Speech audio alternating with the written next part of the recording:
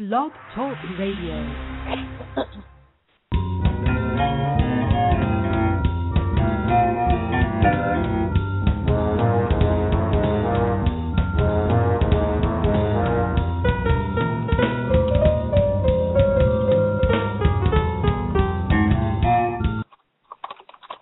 And welcome again to another edition of Let's Talk TV Live. I am your host, Barbara Barnett. I'm executive editor of the brand new and hot as coals Blogcritics.org.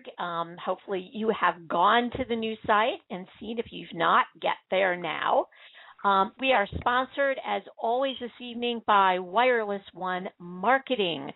Mobile apps that are completely affordable, and if you have not downloaded the Let's Talk TV app, you can do so at play.google.com and at iTunes, and I highly recommend you get it to keep up with everything that goes on at Let's Talk TV and Blogcritics and all that other good stuff.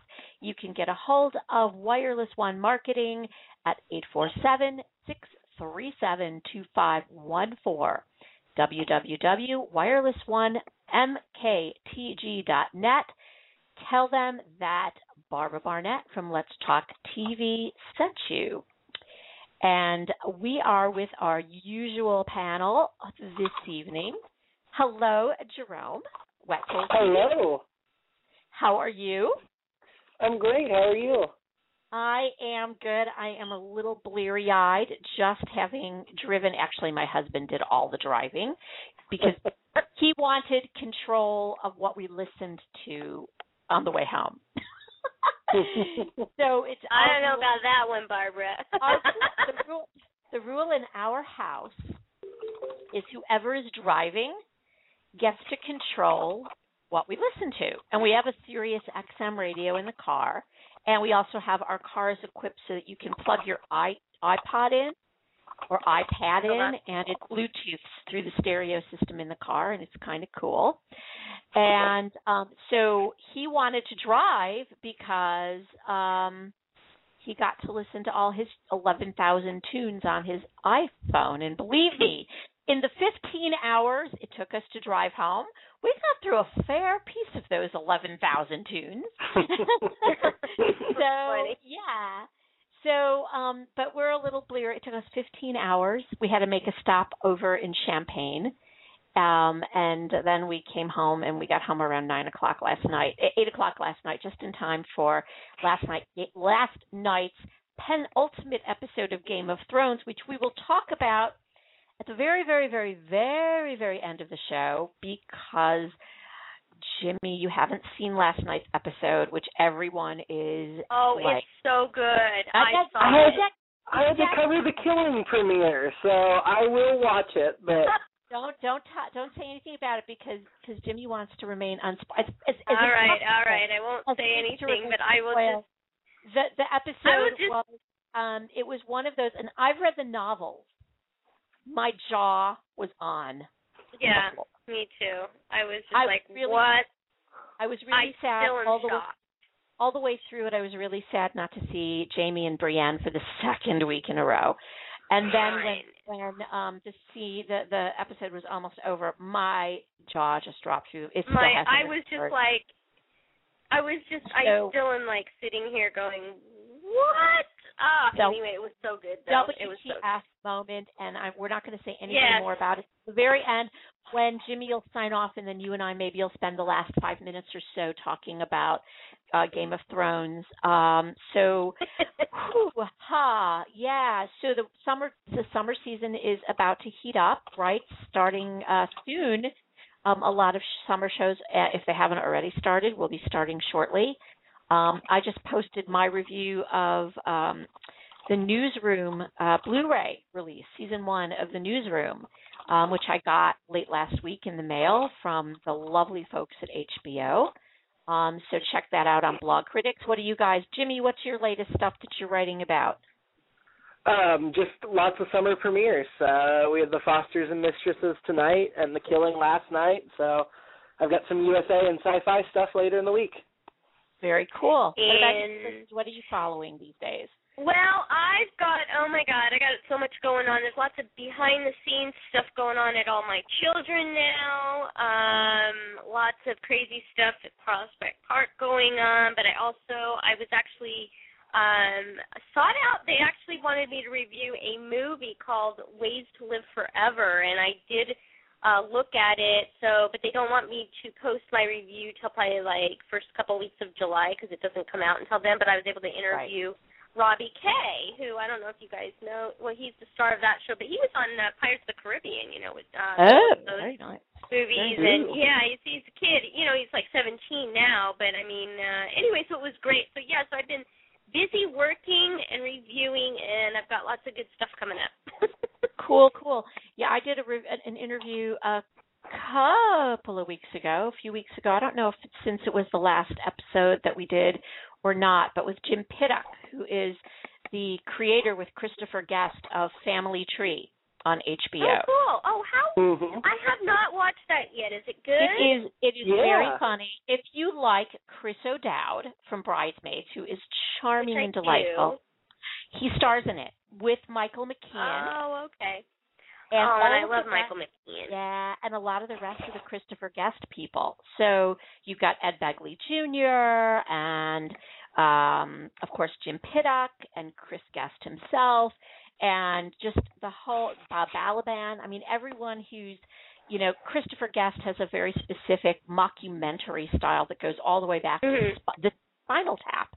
And, for your consideration, Best in Show, A Mighty Wind, some of my favorite movies, comedy movies, just hysterically funny. Jane Lynch has been in most of them. Oh, I love her. Yeah, I don't think she's in My Family, but a lot of the other guys make appearances. She may make an appearance yet. But I got to interview Jim Pittock, who's the British guy in the cast. Who is great. He was delightful to speak with on the phone. So my interview with him is up on Blogcritics as well, and I'm actually being promoted, not promoted, but folks at HBO are trying to arrange for me an interview with some people from the newsroom. Oh, that'd be cool. My fingers are crossed for Jeff Daniels, who I adore. Oh, that would be amazing. One of my very favorite American actors. I shouldn't say I don't like a lot of American. I should not say that. I am not a huge fan of many American actors. There are a few that I think are just phenomenal, and among them are Jeff Daniels. And he's definitely up there, and I think he has just done a lot of stuff over the last few years that just, oh my God, why are you doing these movies, Jeff? You're such an intelligent, sensitive actor. And in the newsroom, he plays Will McAvoy, he gets to really peel back the layers, and he's really quite good an actor. So I'm really looking forward to it, and I hope I get to interview him. That's great. And or any others of the cast. I'm actually put the bug in the ear of my PR contact at HBO that maybe we can get a couple of them on the show. So that could be kind of fun. That would be amazing. Go ahead. No, go ahead. Oh, I was just going to say, if you guys watched Hemlock Grove and the other one I saw over the weekend, which I absolutely loved, was House of Cards. Have you guys been watching those at all? House of Cards is amazing. See, now, it's funny. House of Cards? Yes, I've only seen the pilot of Hemlock Grove. I want to get back to it, but I watched all of House of Cards. It was, if Kevin Spacey doesn't get the Emmy, I'm going to be shocked. I will be so upset. Kevin Spacey.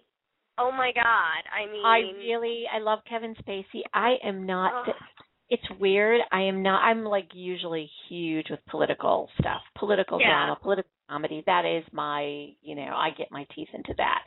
And I just haven't been able to get into House of Cards. I've watched 3 episodes, and I haven't been able to get into it.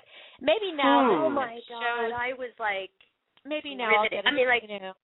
I'll get it. I'll get it. Rewatch it again. I tried watching the British one as well, and I really didn't like that one. I watched the first episode of the British one, and I liked it, but the American one is so good. Oh, my God. Kevin is just... That man, if he doesn't win, it's going to be a travesty of injustice. That's all I have to say. I completely agree. And they need a couple other nominations, too, and for that cast. Yeah. Totally. I was like, oh, my God. I know I told everybody, I'm like, you guys have to watch this. I'm trying to get my brothers to watch it. Everybody is just so good. And, yeah, Hemlock Grove, I need to rewatch it because, I mean, like, there was so much going on with it. I mean, I liked it. It's totally my genre because it's, werewolves and, crazy stuff like that, things that are going on and whatever. And the ending was fabulous. And, of course, Bill Skarsgård is in it, which is Alexander's brother. Hence, then, of course, the ending was fabulous. So I won't tell you what the ending is or the finale was, but I'm dying for it to come back now. But at least we'll get to see Alex. So coming up here on Blood. So. I haven't right, which is starting soon. I haven't watched it. I haven't watched I'm trying. It's like supernatural stuff, including Jimmy's gone. Don't be saying my supernatural. Oh, Jimmy's gone. What happened? I don't know. He dropped out. He'll be back. I'll put him on right away. We have two people. Okay. One person. Oh, here he comes. Hang on a second. Okay, hang on. Jimmy, we got you again. Yeah, sorry, I don't know what happened. Oh my gosh. The Blogcritics doesn't love you tonight. I don't know what. I'm not Blogcritics. Blogtalk Radio. I keep making that mistake. Radio. Blogtalk Radio. I just, I've been really avoiding things of a supernatural bent because I'm so engrossed in the rewrites of my novel.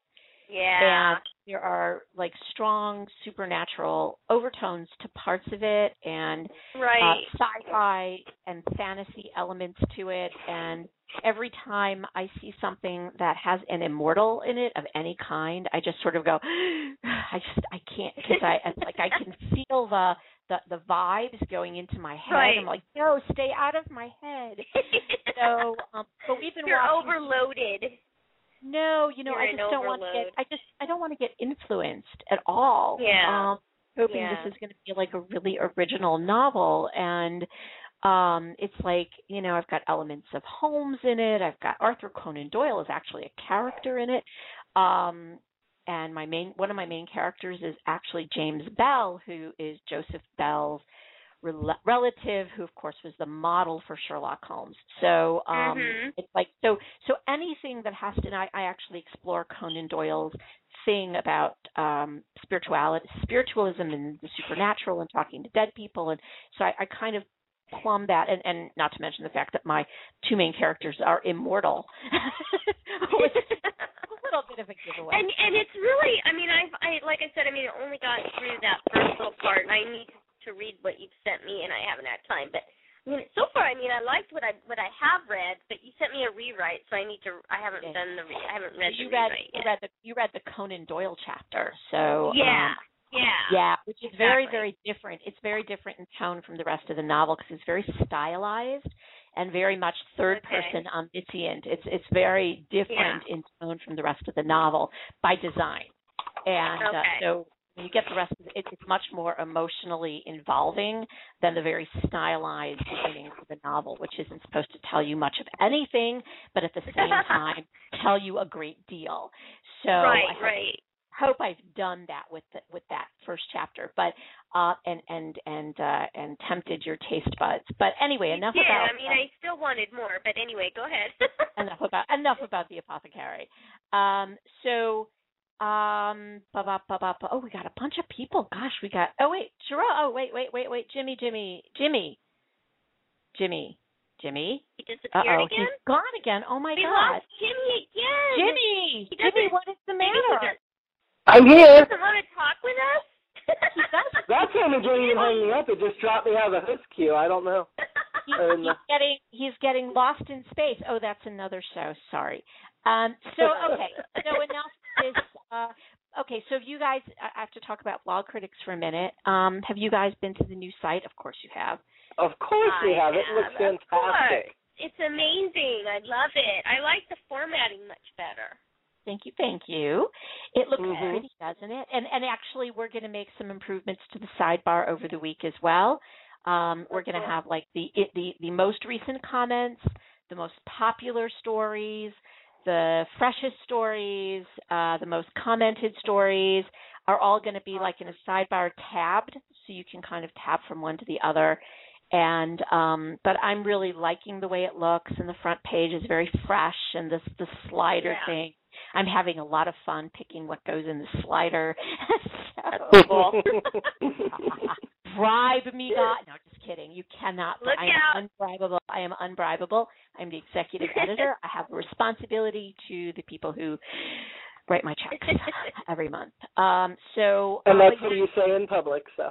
I know. What's the real story, Barbara? She'll tell us off the air. Hello, Technorati. I know, really. Yeah.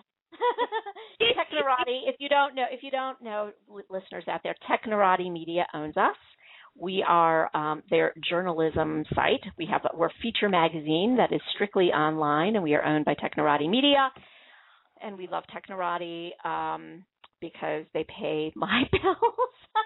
Oh, well, that's good. They help send my child through college. Anyway, a little bit, not much, but a little bit. Anyway, so let's talk about Once Upon a Time. Yay! Somebody asked me on Twitter today if I had seen Wonderland yet, because the word on the street is that Spoiler TV has a screener. And I have not. It is not on ABC's press site yet. So I have not seen it. I have not seen it. Spoiler TV, I don't. Oh God, who knows how they get? They get stuff that they're, they get the clips that the studio releases to the press only are all watermarked. So you can't embed them. And right. Somebody gets them and puts them on YouTube, and it's like I've gone back and forth with ABC dozens of times. They said, you know what? They're not supposed to have this. I don't know how they're getting it. But They're not supposed to have it.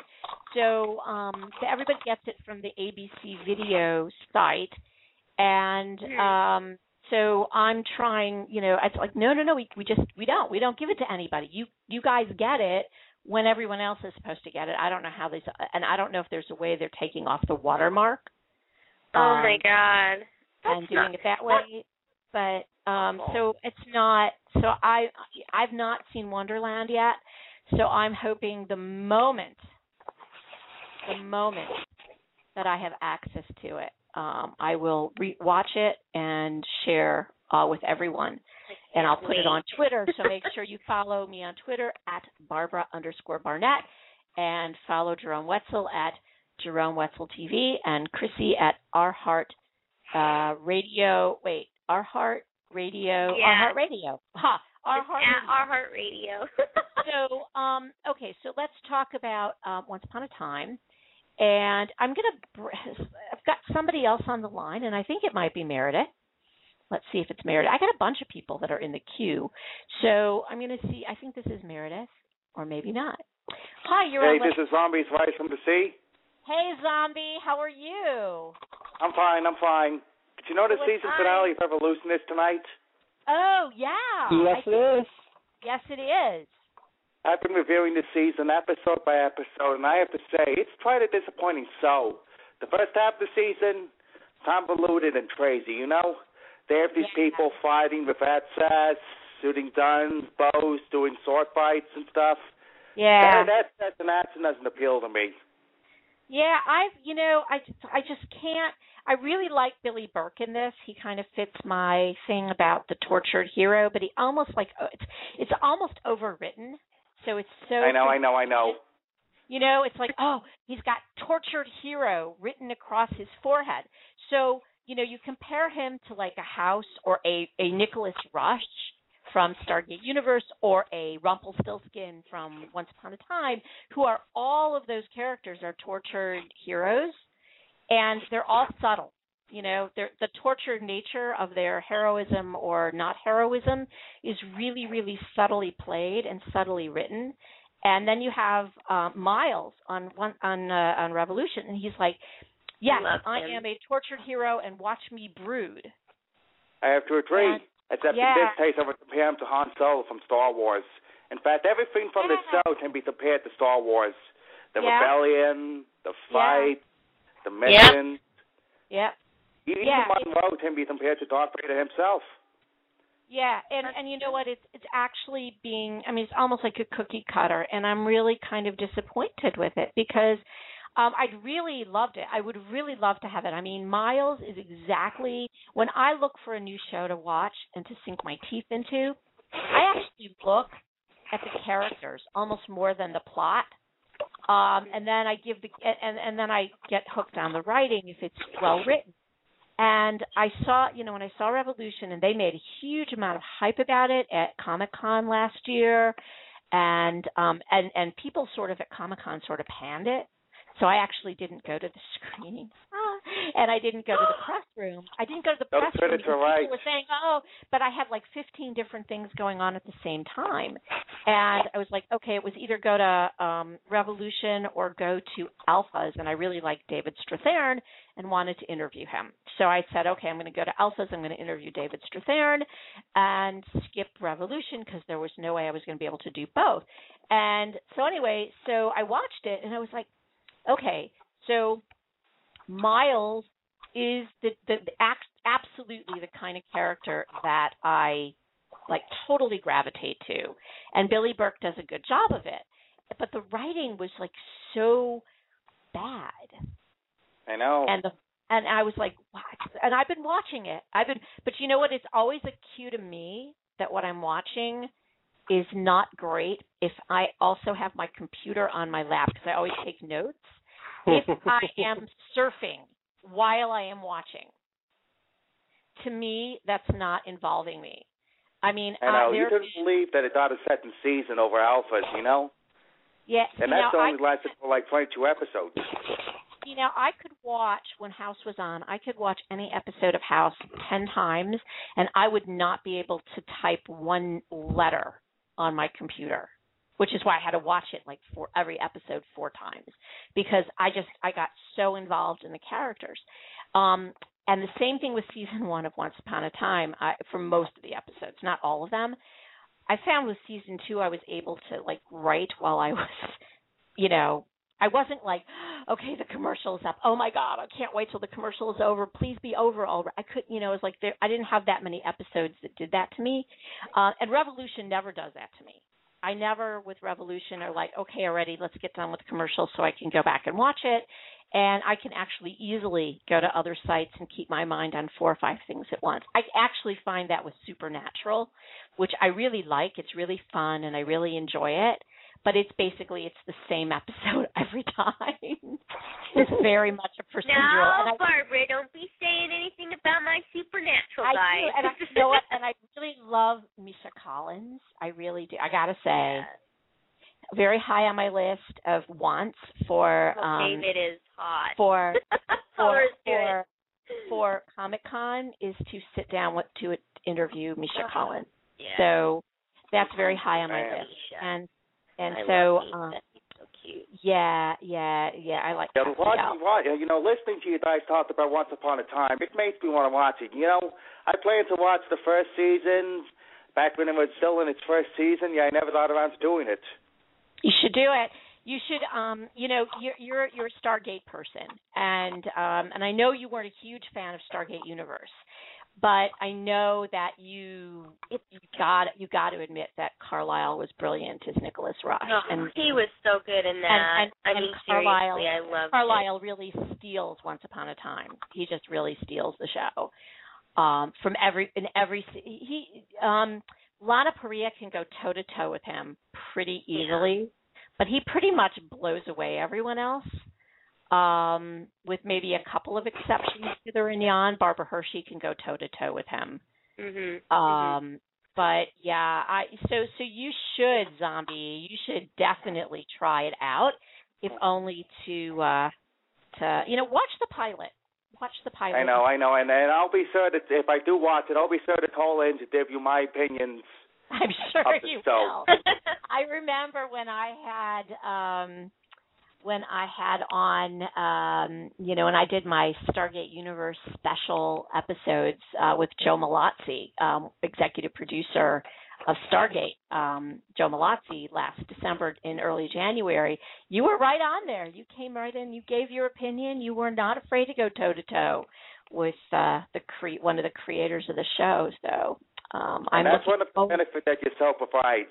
Greet at the top the famous people, such as Joe Malazzi, the creators from Once Upon a Time, Yeah. Well, I haven't had on Joe. I haven't had on Adam and Eddie live, but I've had on Jane Espenson. I've had on Jesse Schramm. I've had on a few other famous and semi-famous people along the way. So anyway, I want to get to talking about Once Upon a Time. So Zombie, I'm going to put you back in the green room, and I'm going to bring Meredith on. Okay, I got last thing to say. Okay, Make sure you check out my review for Revolution on Date World in the coming days. Okay, and on Gate World. Nice talking to you. Yeah, great talking to you too. So check out Zombie from at Gate World. Okay, hang on a sec, and I'm going to bring on Meredith. Meredith, is that you? Yes, it is me now. Hi, how are you? Oh, I'm fine. Good. Hi. How are you? How are you? Good. We had sun today. Were you happy? It was sunny here. Beautiful Yeah, weather. It was very sunny here too. Oh, yeah, that's what my daughter tells me. And we'll know in a few days if my son will be joining you all out on the West Coast. So fingers crossed for Adam. KEXP people, if you are listening in, hire my son. I know they're not listening, so So let's talk about episode 2 from season 1 of Once Upon a Time. So let me talk about a little bit about some of the things that I noticed, like kind of things that I didn't catch necessarily the first time. So the street scene at the very beginning. That comes back. Yes, it does. I noticed that too. That was in my notes as well. Okay, wait. I'm sorry, I missed that. Sorry, my phone kind of faded out. What did you say? Okay, so the very first scene of the second episode of Once Upon a Time, right? So you have Archie crossing the street with Pongo, right? Mr. Gray crossing the street, and Ruby putting the sign out in front of Granny's. That's that Groundhog Day deja vu all over again that happens for 28 years, and then boom, something happens. The clock moves. Mm-hmm. And when the clock moves, what I noticed is that people who they actually focused on, like Emma, she actually woke up and she oh, whoa, what was that? So there were moments, and I think I can't remember what Snow. It was like boom. So everything changed, and Henry is looking out the window, smiling. So that was actually really, really interesting and very telling. And if you're watching it for the first time last season, those are things that whatever, they happened, but in retrospect, they are really important moments. Mm-hmm. Oh, definitely. And, there was just a whole new air about that, just from the beginning of that episode. Like, you knew, okay, things are happening. And not only that, but it was just really interesting to see. I mean, Regina is just losing it. She's losing it throughout the whole thing. And I absolutely loved, obviously, when, you go back and you figure out, I had totally forgotten that Melissa Fint was in episode 2. I totally forgot that. But did you catch that Regina makes a comment to Maleficent that Sleeping Beauty got the best of you? Which doesn't make sense to me because Sleeping Beauty is still asleep. Right. Yeah, well, that's true. But, that was okay. That was one of a couple of continuity things I caught in that episode that I was like, I'm not sure they had the plan for Sleeping Beauty yet because she hadn't been defeated by her. Well, they did have a small thing in the first episode of the second season where Aurora woke up saying that Maleficent's initial feud was with her mother. You know, so she could have put her under the sleeping curse first. Yeah. That's right. That could be. That could very well be. Oh my God, I forgot about that. Totally. Good fan wank. That was a really good. Yeah. Excellent. Totally. Shoot down my continuity complaint. Yeah. Good job. Good job. Good catch. Yeah. So, Wow. And I realized it was the first time we saw the mirror. Oh my gosh, I totally missed that. I know. I love. Now he's wasted away on Revolution. Yeah, I wish they bring him back. He went through a portal and became like a really, really powerful dude in an alternative universe. Yeah. Where they have no power. It's like, Well, they're not completely different characters. I mean, in both, he's kind of like not so good, but he's also not all that powerful. He's more subservient. Yeah, he's subservient more, I thought. It's not like Breaking Bad, where he was like the ultimate big bad. In both Once Upon a Time and Revolution, he's kind of second fiddle at all times. Did you catch it that his newspaper is called the Daily Mirror? Yeah. Yep. I laughed. I'm like, oh my God, that's totally. And I know it was so funny because at the time when we first watched that, that episode, you wouldn't catch that. Like, I mean, yeah, as it went on, you figured it out. But I mean, seeing that scene now, it's like, oh my God, that's right. It's the Storybrooke mirror, and he's the mirror, and of course, he is. That's the mirror, and he's I love it. It was great. Go ahead. And no, I was going to say I love the Rumpelstiltskin scene, of course, with Regina. Oh my God, that was like it's classic Rumpel. And you know what? It's classic. It's classic post-imprisonment Rumpel.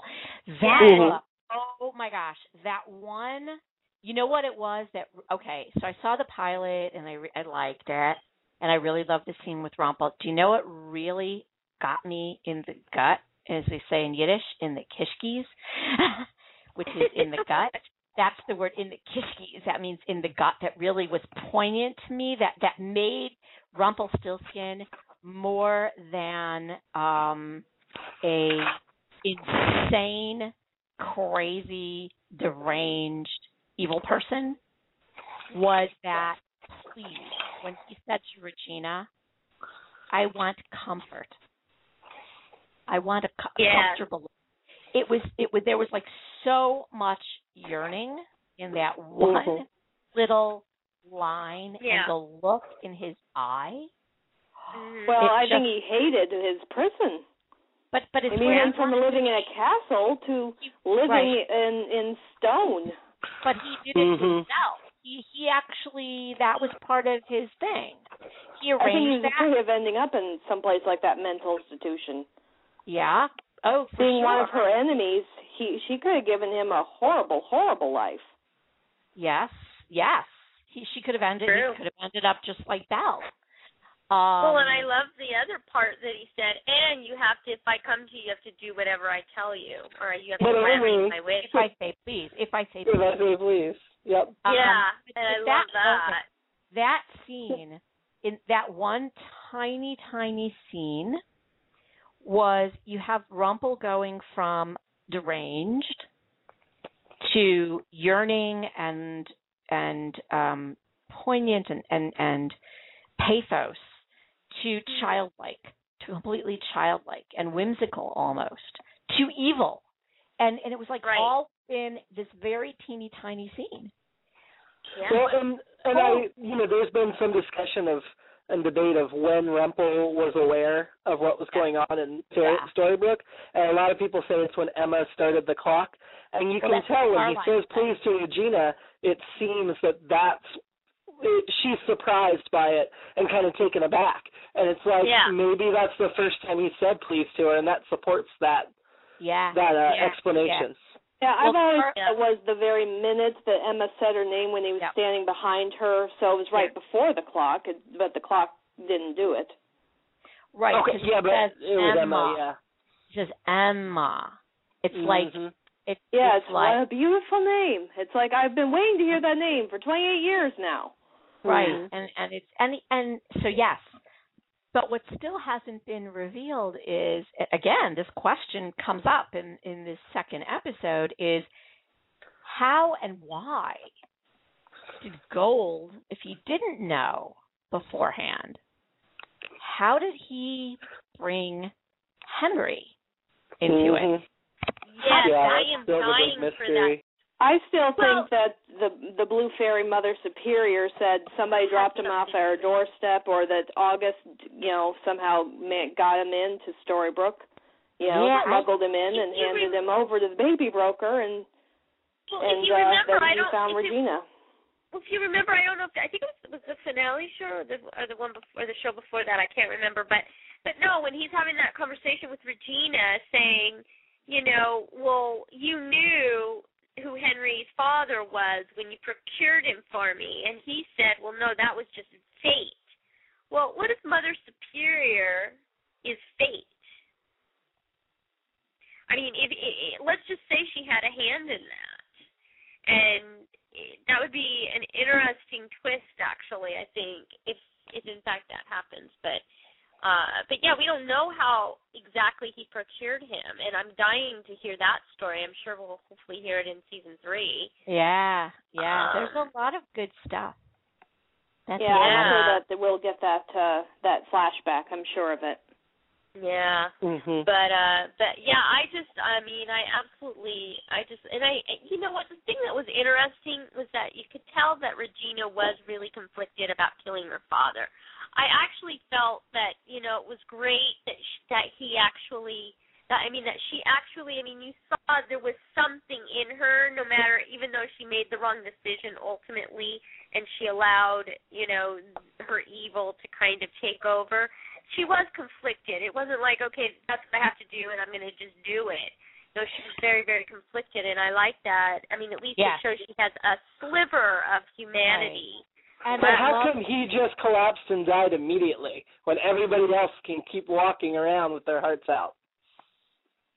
Well, I think it depends on what the intention is, though, of her. Maybe her intention. She tossed it into the But she didn't toss it in the second. She had to go to the group and whatever. Yeah. And you would think that when she tossed it in, that's when he'd die. But in this episode, she reaches in, pulls out the heart, and as soon as she pulls it out of his chest, he just collapses. Whereas we've seen her do that to other characters, and they continue to walk around. Maybe she pulled out his aortic artery along with it. I don't know. There was an extra little. I don't know, but no. But I'm thinking what it is like. Okay, the intention for that heart is for her to kill him, so then he just dies immediately. Like if the intention of it is to control that person, then that, and when she pulls, that's how I look at it. And so I just assume it's a fan wank. It's a good fan wank. Okay, I say that's a good fan wank. Okay, they all do them. It's a good fan wank. Okay, I was doing that constantly during House, always making fan wanks. It was good. In fact, okay, we won't go there. But the other thing is that when she has her conversation with Maleficent, we get the first inkling as well of the pain that she has about the loss. This is not gonna bring back this person for you. Mhm. That's the first time we get this little clue about that. Right. Exactly. And I like and I'm anxious to see more. I hope we get some more background on Melissa. I want to see Maleficent again. I know. Me too. I liked her. Okay, I love her. So Regina surrounds herself with all of the evil dudes from the Enchanted Forest. So we have an ogre. We have the gremlin. The what is it? The lawn. What is it? The lawn gremlin. What are those? Yeah. The gnomes. Right. We have the gnomes. The gnomes. We have a gnome, which actually, funnily enough, just made, when I saw him in there, it made me flash on the Full Monty, because there's a whole bit in there with a garden gnome. There's a whole comment about that scene in the jail. You've said twice. He always appears to be quite insane in that jail. Mm-hmm. And it's true, he does. And I think I know why. In the 8th episode, Desperate Souls, when you see him get cursed, you see that the magic literally goes into his body. People like Regina, they actually seem to use the magic that's simply in the air, but it isn't inside of them. So I think that being the imp that he is, and still being in the Enchanted Forest and being in a non-magical prison, he's basically in a form of withdrawal. Yeah, well, that could be a very long, I mean, and judging from the way he's dressed in rags. I'd say he was only in there about 3 months because Snow White was pregnant at the same time as Cinderella, and yeah, but you know what? Still 9 months pregnant at the time the curse, was enforced, and she looked to be about 6 months along when they locked him up. I think it's got to be some sort of a continuity thing that we'll find out about maybe at some point, because he looks like he's been in that prison for years. He looks. No, but again, I think it's because of the withdrawal. They look so horrible. But his plus, people just don't do well behind stone. It doesn't look like it was a good place to be. I mean, he looked like Edmond Dantes in The Count of Monte Cristo. I mean, he's it looks like he's been in jail for a very long time. So I don't know. I honestly don't know. But that leads me to something interesting. So Regina surrounds herself with she needs the hair, right? A sample of hair from all the darkest souls in the Enchanted Forest. She doesn't have Rumples. Yeah, unless, of course, when he handed her the curse, he handed over his hair, too, at the same time. I don't think so. I don't well, think and these people are all supposed to be so bad, but we haven't seen them in anybody else's flashbacks. We haven't learned anything about any of the rest of them. We have the blind witch. It's not the same witch from Hansel and Gretel, the blind witch, right? Because that's a different actress. Blind witch. Right, but it's maybe the same character. Could be. The one's very old and the other one was young, and she was... I was going to say, one's quite different. Yeah. All right. So maybe and I know Emma Caulfield, so I want her to... She was the Hansel and Gretel witch. Maybe they hadn't figured it out by that time. Yeah. You have a blind... There's no question you have a blind witch there. Right. That kind of... And we know that Rumpel has a dark heart. I mean, he's cursed with this curse, but fundamentally, is his heart black? No. His heart isn't black. We know that his heart isn't black. So he doesn't have, so I'm wondering, and it was my own fan wank, okay? Fan wank for Barbara. But I think that he is not and that also at the time that I saw it led me to believe that, there's something else there. Why isn't a lock of his long, wild hair part of this? Yeah, I was surprised by that. I was wondering about that myself. Like, what is the significance of that? And that was something to me that was a clue that maybe there's something else to Rumpel that we didn't know yet, which is absolutely true. I think that was the episode after which I started, well, maybe it was the pilot, but I think it might have been that episode, although I don't think I ever did a review of that. Or did I? Was it that when I didn't do a review over the next one, Snow Falls? I don't think I ever did Snow Falls. But I think that that was the episode that I was like, what else? Because of the pathos you saw, I thought, what else is going on? So I thought that was kind of weird. And Emma, I want to talk about the book with the pages missing and Emma. So Emma, she wakes up. She's got bad vibes about Regina now. She's really getting sucked into this. Oh, I don't think anybody can actually warm up to her, really. No. No, she's so, anyway, she's just so cold. She just really is. It's just, I like the fact that Emma, I love the whole, Cobra, obviously, Operation Cobra was brought up, and I love that, and then it was just so heartbreaking when he thought that she didn't believe him. That was just I felt so bad for Henry and Emma and stuff, and I'm glad that at the end of there, you know, she kind of, well, you know, she doesn't have to know about, you know, Operation Cobra and all that, and made it better. And I know that she was just in that, for that purpose, she was just kind of humoring him. But I'm happy that, you know, of course, in the end, obviously he was right and all that. But, you know, in the end, I'm glad that she humored him and didn't want him to feel, you know, bad about what he was thinking at the time. So, anyway, I like those scenes with them about that. I did. I like that. Definitely. So the second episode was really kind of you know, there were a lot of little clues and teases and stuff that really laid down a lot of really good threads about all the characters. I love that final scene too with the apples. You know, the apples were just such a big part of that episode. You know, and yes. I mean, the tone was definitely different in the second episode than what the series would become. I mean, there were a lot of things that were more over the top, the way Emma took the chainsaw to the tree and the way she, like, appeased Henry a little bit. It didn't ring all that authentic to me, but it also opened with a current song, which is something they've really gotten away from.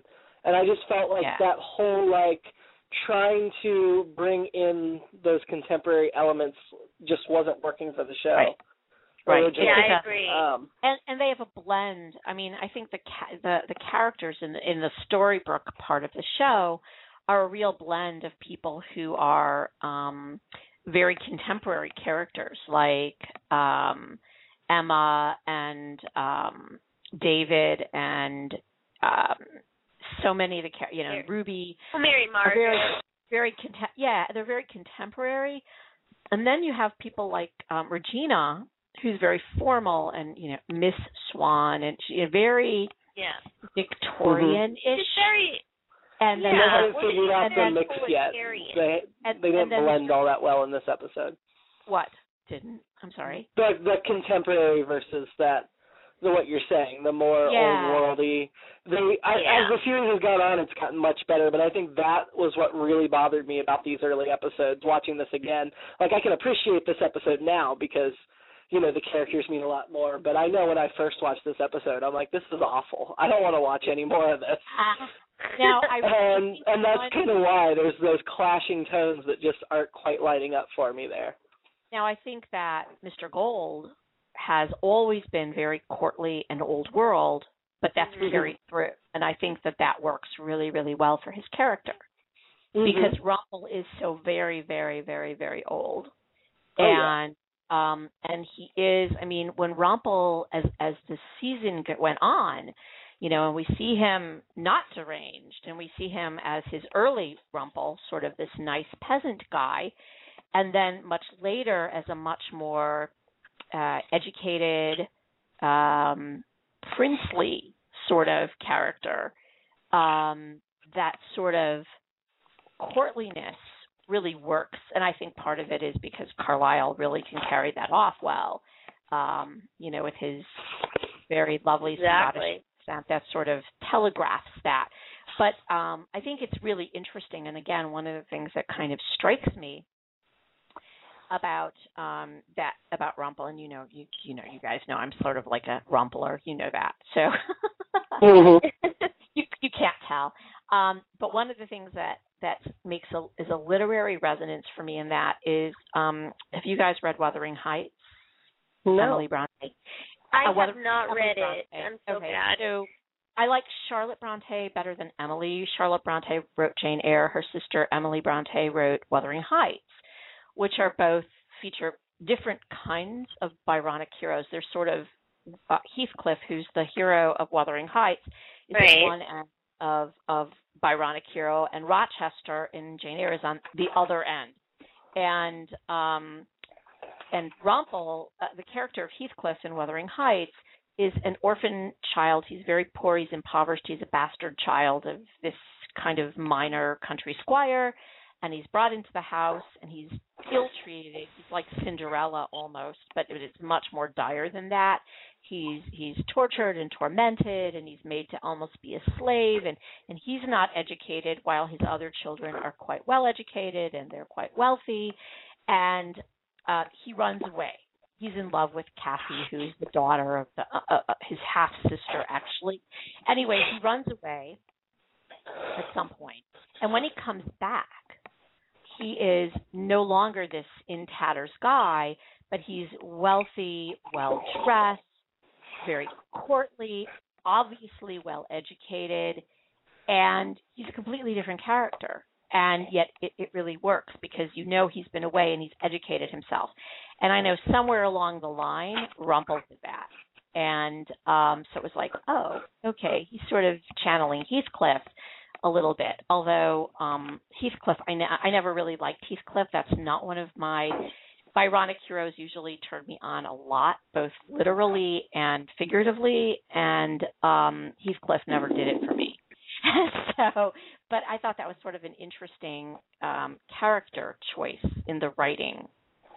So, but anyway, so I want to talk about the where we're going next. So I wanted to skip over episode 3. Okay. If you don't mind. Should we do that? Can we do that? Yeah.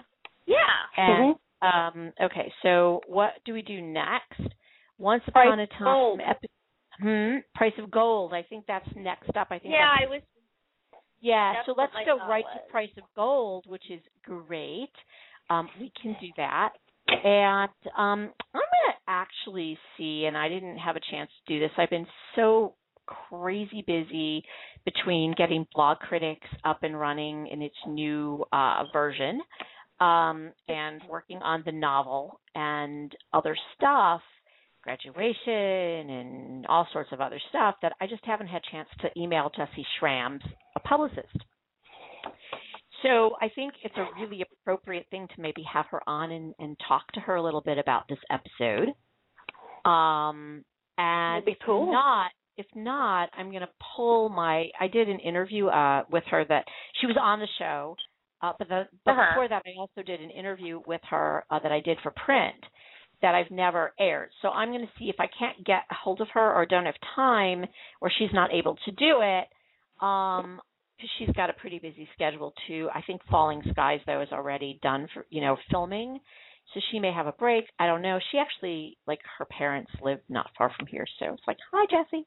And she had a really good time when she was on the show last time. So I'm going to maybe see if I can get her to come on and talk about Price of Gold, because that's her episode. That is Cinderella. So we'll go with that for next time. So if you tweet out to people about it, make sure people are doing that episode and not Snowfalls. Okay. So that's cool. So let's see. Oh, I want to talk about Game of Thrones now. So Jimmy, have a good night. So good. We're going to say goodbye. Jimmy, you have not seen it yet, but we have to talk. Jimmy. What? I was covering The Killing. We had a big 2-hour premiere. It was fantastic. All right. I guess we'll excuse you. I actually haven't written about the show of Game of Thrones all season because we have somebody called Writer Girl who's been great about covering the show for us on Blogcritics. So I haven't really felt the need. So I haven't written about it, but I actually have a half-written article about last night's episode because I was really compelled to write about it, and I might have that up tomorrow sometime.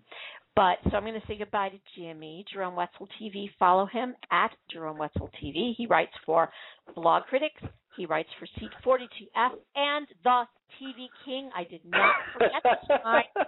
So catch his articles wherever he writes, and he's on Twitter all the time. So follow him there. And we'll talk to you next week, Jimmy, okay? Thank you so much. Have a good night. Bye, Jimmy. Okay, good night. Everybody else stay here. Everybody else stay here. So, guys, okay, so hang up. Come on, hang up, Jimmy. So he doesn't want you to. He's gone. Okay.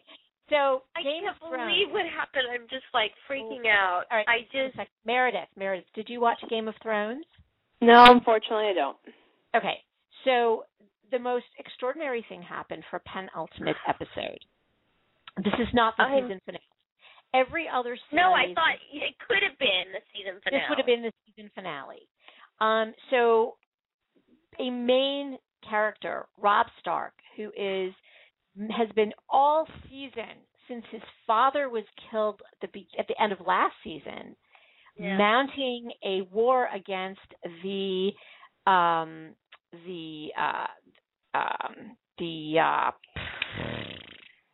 Lannister clan. I can't believe I forgot the name.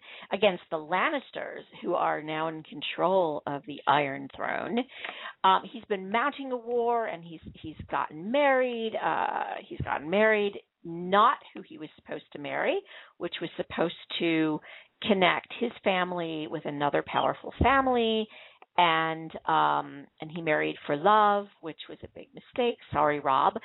And and so they were at this feast last night, and presumably to fate the marriage of a daughter with another with Caitlin Stark, right? Is it her brother? I think the brother, her brother, and the wedding has happened, and the couple are bedded in their chamber. Everything is fine, and then all of a sudden, the order is given, and there is a bloodbath. Melee. I mean, a bloodbath. I just can't even. Stabs her in the stomach, the baby. I mean, like, just the whole thing. I can't even. I'm like trying to. I just can't even. It was so upsetting. I was like, what? It was really. The fact that they were lulled. He was lulled into a sense of security. Now, there's a deviation from the novel in that Rob's wife was not pregnant. Oh, okay. Okay, in the novel. Oh, that's interesting. So that's kind of interesting.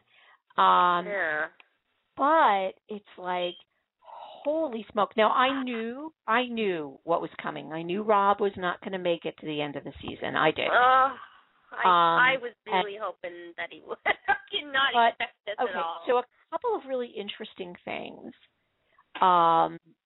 is that, well, first of all, well, I can't say, well, if you've read the novel, then you know that Caitlin isn't actually dead. He and I haven't written. I didn't read it. Okay, so that's a spoiler. Sorry. I have no idea how she's going to come through this, but not after getting her throat slit. I don't know how that's all going to work. She survives, at least in the novel. So the other thing that's really interesting, I've been saying this all season, is Clegane, the dog, who is such a jerk, but has been so protective of people like Tyrion, and I've always felt that there's something else there. And I've really enjoyed watching his character all season because I've been waiting. I've been waiting for that noble knight, because he's a knight, as awful as he is, as ruthless as he is, as horrible as he is, and as much as Arya hates him. Right. There's like something. It's been in my head that there's something else, and there is, and we see that last night. Yeah. And I think Arya. It's going to be. I mean, I just can't even believe it. I mean, I'm still just trying to process, to be honest with you. I'm going to have to rewatch it because it was just so shocking that. Yeah, I mean, my mouth was just. I was like, what? The fact that it was that he was just the whole thing, the way it was all played was just so well done. I mean, he didn't have a clue. None of us had a clue. I mean, it was just, shocking. Oh my God, really shocking. And the fact that it wasn't the season finale. Actually, during the whole episode, I was like, okay, where's Jamie and Brienne? I want to find out what's happening with that storyline, because the other storyline that I really enjoyed this season was watching Jamie's journey. Yeah, his comeuppance and the severing of his hand, and how that has humbled him and has made him become like Clegane. Yeah, exactly. The noble knight that he actually is, which is really, I thought was really interesting. So I was like, where is he? But it sets up this finale is going to be incredible. So I can't wait till next Sunday. I mean, I'm nervous for the finale now, but still, yeah, it'll be good. But I mean, this could have been the finale, and I'd still. It could have been. It was good. It was good and shocking. It was good. Which is what they do. We are actually out of time. Oh my gosh! So believe it or not. So we're going to see everyone next week, hopefully, and stay tuned because we'll talk about Price of Gold, which is one of my favorite episodes from season 1, and we'll talk about the season finale of Game of Thrones as well. So come on, guys. Come on back next week, and thank you, guys. Thank you, Meredith. Thank you, Chrissy. Thank you, Jimmy. You're welcome. Thank you, Jimmy. See you guys next week. And we'll see you guys next week. Ordering article on this episode. Okay. Thanks. All right. I'll talk to you later. All right. Bye-bye. Bye, everyone. All right. Bye.